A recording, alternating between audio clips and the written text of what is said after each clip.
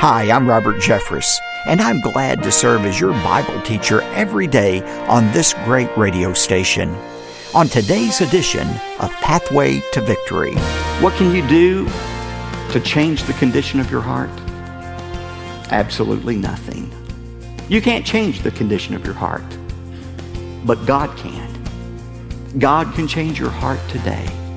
The heart that is hard, that is shallow, that is thin. He'll change it if you'll ask Him to. Welcome to Pathway to Victory with author and pastor Dr. Robert Jeffress. Why do some people receive the gospel with open arms while others reject it? Today on Pathway to Victory, Dr. Robert Jeffress opens to the parable of the sower to discover why some hearts are more receptive to the good news than others. It's a message called Matters of the Heart. Now, here's our Bible teacher to introduce today's message. Dr. Jeffress? Thanks, David, and welcome again to Pathway to Victory. As David mentioned, yesterday we launched our next Bible study plan. Over the next few weeks, I want you to join me in a fascinating journey through the parables of Jesus, or what I've called Jesus' favorite stories. Now, as you and I travel this journey together on this program, I've prepared something else for you. It's a brand new book for the child in your life, and it's called Jesus' Favorite Stories for Kids. You may already have a copy of a children's book I've written in the past, but this one takes a whole new direction. In this new book, I share 10 easy Bible lessons from the lips of Jesus himself that provide a spiritual foundation for your kids. These lessons will help your child or grandchild, or perhaps a niece or nephew, grow in their faith as they come to understand more about God and His Word. And this new children's book is yours when you give a generous gift today. But here's the best part. Right now, when you give, we'll be applying your gifts toward the matching challenge that became active just yesterday. Because of this generous gift that was established for Pathway to Victory, every dollar you give right now will be automatically doubled until we reach the exciting total together. You can give with confidence knowing that your generosity, doubled in ministry impact, will connect the next generation to the firm foundation of God's Word. I'll say more about my new children's book and the matching challenge later. But right now, let's focus our attention on a story Jesus told in Matthew chapter 13. I titled today's message, Matters of the Heart. Why doesn't everyone who hears the message of the kingdom receive the message of the kingdom? Jesus explains it in this parable. Look at verse 3 of Matthew 13. And Jesus spoke many things to them in parables, saying, Behold, the sower went out to sow. Some seed fell beside the road, and the birds came and ate them up. The point is, this hard soil could not receive the seed. And then in verse 5, there was a second kind of soil, the thin soil. Look at verse 5. And other seed fell upon the rocky places where they did not have much soil, and immediately they sprang up because they had no depth of soil, but when the sun had risen, they were scorched, and because they had no root, they withered away. That was thin soil. Now look at verse 7. The third kind of soil Jesus talked about was the weed-infested soil. Verse 7, and others fell among the thorns, and the thorns came and choked them out. Underneath the soil in many places was a vast network of weeds. And when seed fell on this weed-infested soil, it would implant itself.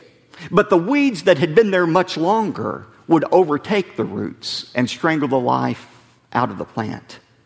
There was a fourth kind of soil in verse 8, and that was the good soil. Look at verse 8. And others fell on the good soil, and it yielded a crop, some 100-fold, some 60, and some 30. Now, what is the purpose of this story? Jesus makes it very clear, beginning in verse 19, that the seed, and I want you to write this down, the seed represents the Word of God. And the sower represents anyone who spreads the Word of God. Anyone who spreads the word of God. Doesn't have to be a paid professional like me. It's anyone who teaches or shares the word of God, whether it be a Sunday school teacher, whether it be you and sharing your faith with an unbeliever, or you sharing a word of exhortation with another Christian. The sower is anyone who spreads the word of God. Well, why is it that the word of God has such different responses among different people? Why do some people readily accept the word of God and other people soundly reject it? It all has to do with the condition of a person's heart. It's a person's heart condition that determines whether he receives the seed or he rejects the seed. And that's the point that Jesus is going to make beginning in verse 19. He says the hard heart, the hard soil represents the impenetrable heart. The impenetrable heart. Look at verse 19. When anyone hears the word of the kingdom and does not understand it, the evil one comes and snatches away what has been sown in his heart. This is the one on whom the seed was sown beside the road. This hard heart is the result of someone who has rejected the truth that has been shared with them. I heard a statement years ago I have never forgotten. A man's morality determines his theology. When a person is living as a rebel against God, he doesn't want to believe there is a creator to whom he is responsible. He allows his morality or lack thereof to choose for him the philosophical position that will allow him to continue in his unbelief. By the way, you find that in the book of Romans. Remember Romans chapter 1? Paul explains how everyone can have a knowledge of God. Just by looking at creation, you can know there is a God. And those who accept that knowledge, God gives more light and leads them to know Jesus Christ. But those who have rejected the light that God gives them, remember what the Word of God says? God gives them over. He gives them up to debauchery and immorality. And thus begins that endless cycle of rejection, sin, unbelief. Rejection, sin, and unbelief.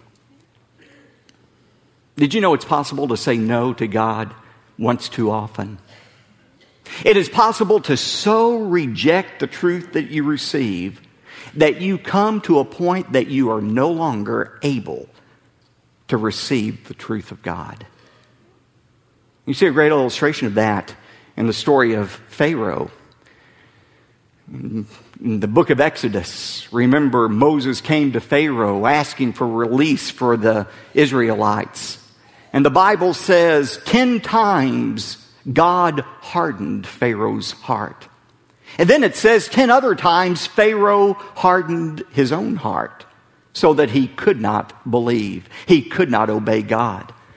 Some people say, well, that's unfair.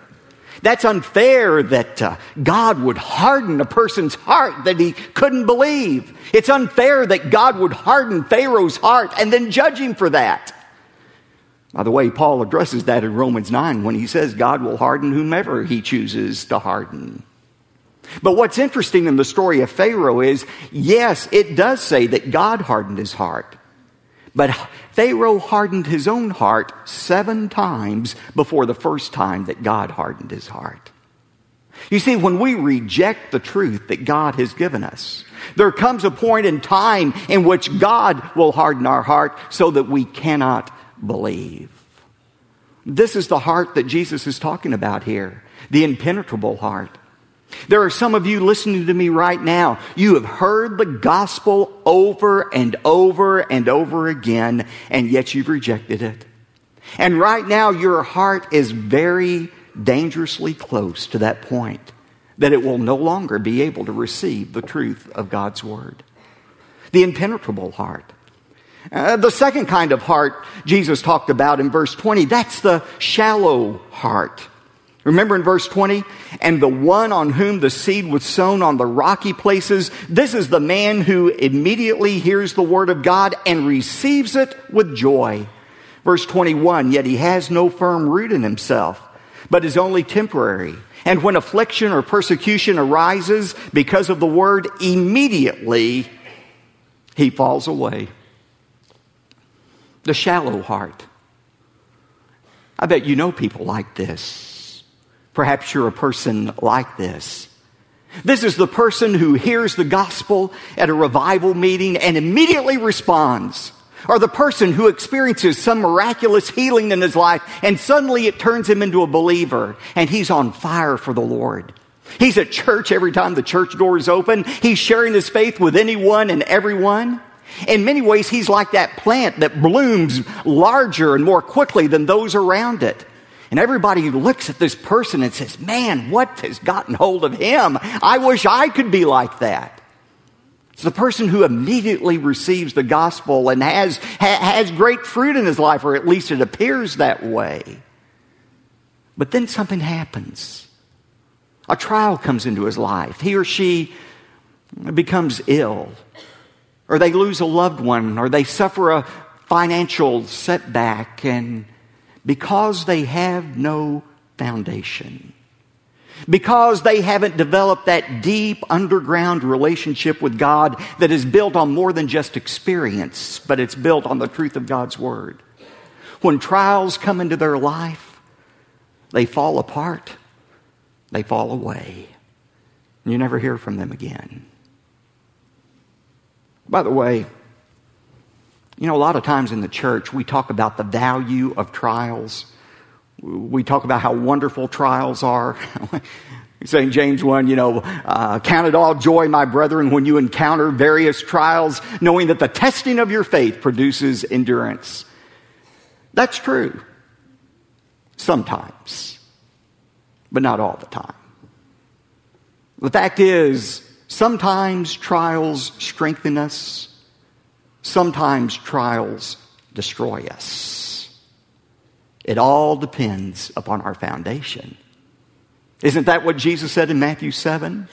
He said, here are two people, and the storms of life start to beat upon them. One's life falls apart, but the other stands. It all depends on whether or not you have a strong foundation. A foundation built not just on experience, but on the truth of God's Word. The shallow heart. And then thirdly, there is the infested heart. Look at verse 22.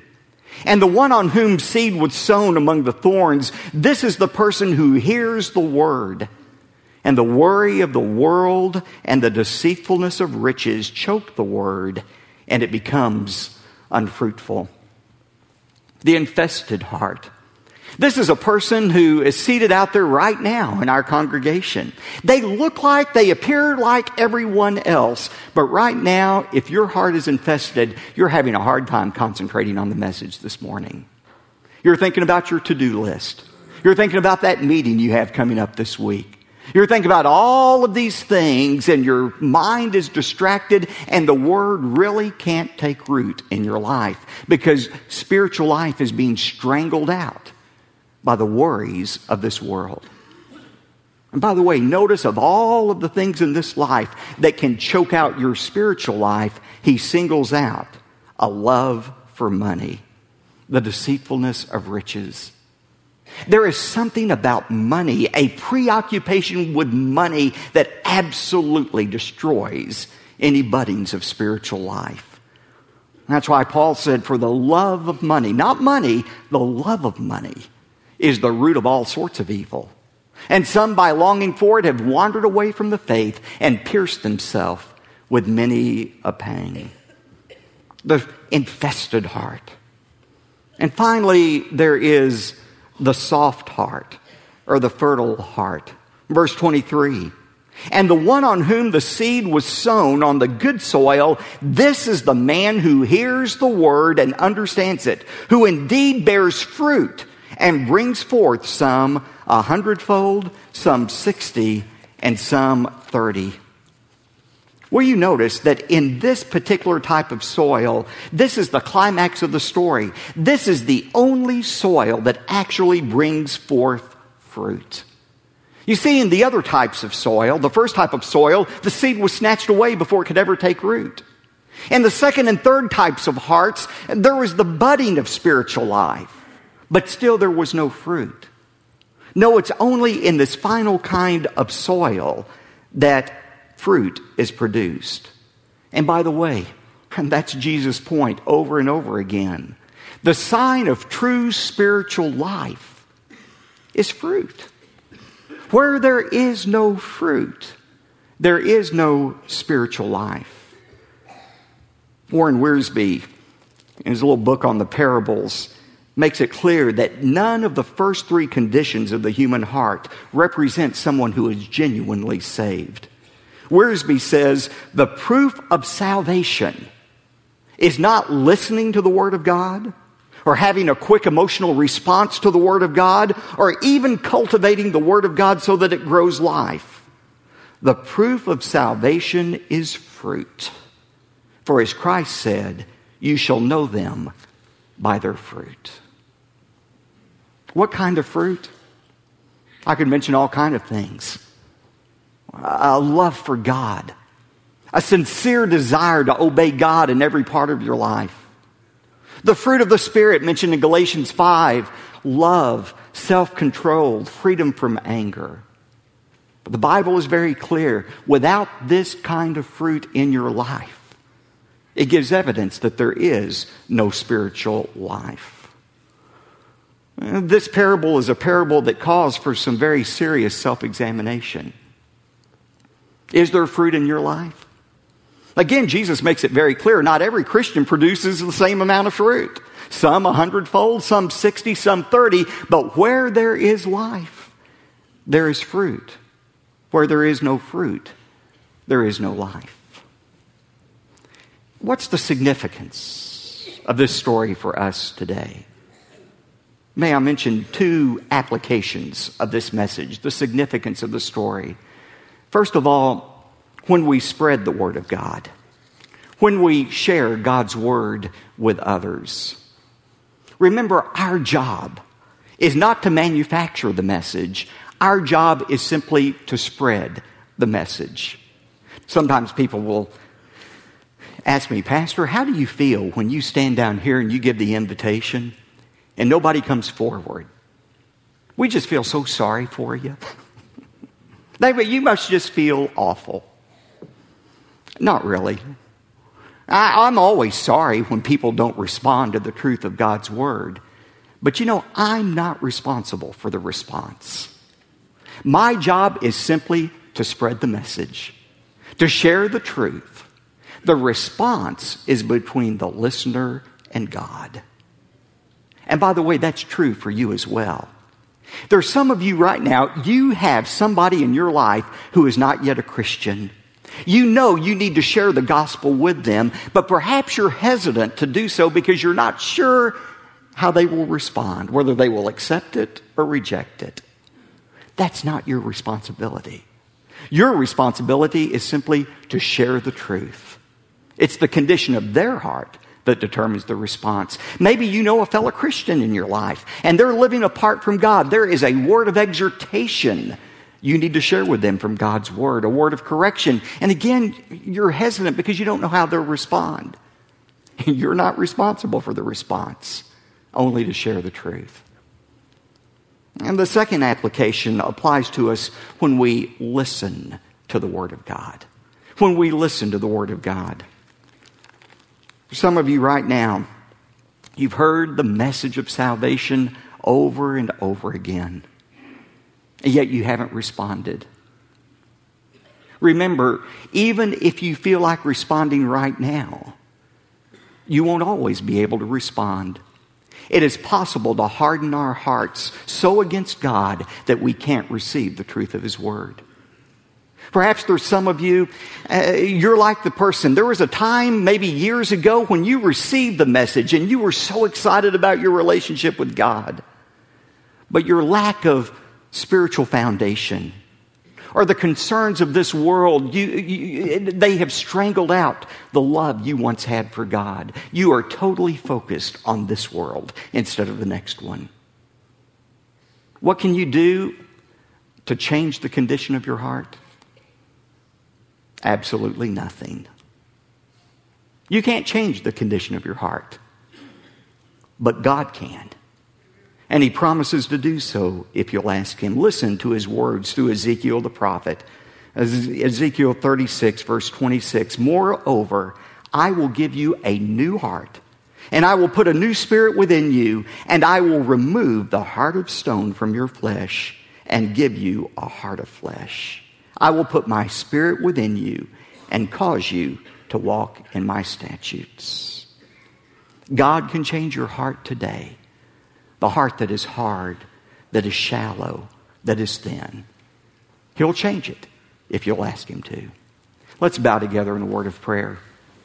There are some of you that have heard the gospel message over and over again. This may be your last opportunity to hear the gospel before your heart is closed. The truth of the gospel is simply this. God loves you. He created you. But even though God loves us and created us, we have wandered away from him. But the God who made you is the God who instituted the plan to rescue you. And that's why he sent his Son, the Lord Jesus Christ. For God so loved the world that he gave his only begotten Son, that whoever believes in him will not perish, but will have eternal life. Today, if you understand that you need Christ as your Savior, you didn't come to that understanding on your own. God has given you the ability to understand that truth and to respond to it. But right now, even though you feel that need to trust in Christ right now, just because you feel it today doesn't mean you'll feel that desire tomorrow. That's why it's so important. In just a moment, if you feel God moving in your heart, you respond to his invitation. Maybe there are others of you here today, you made that decision a long time ago.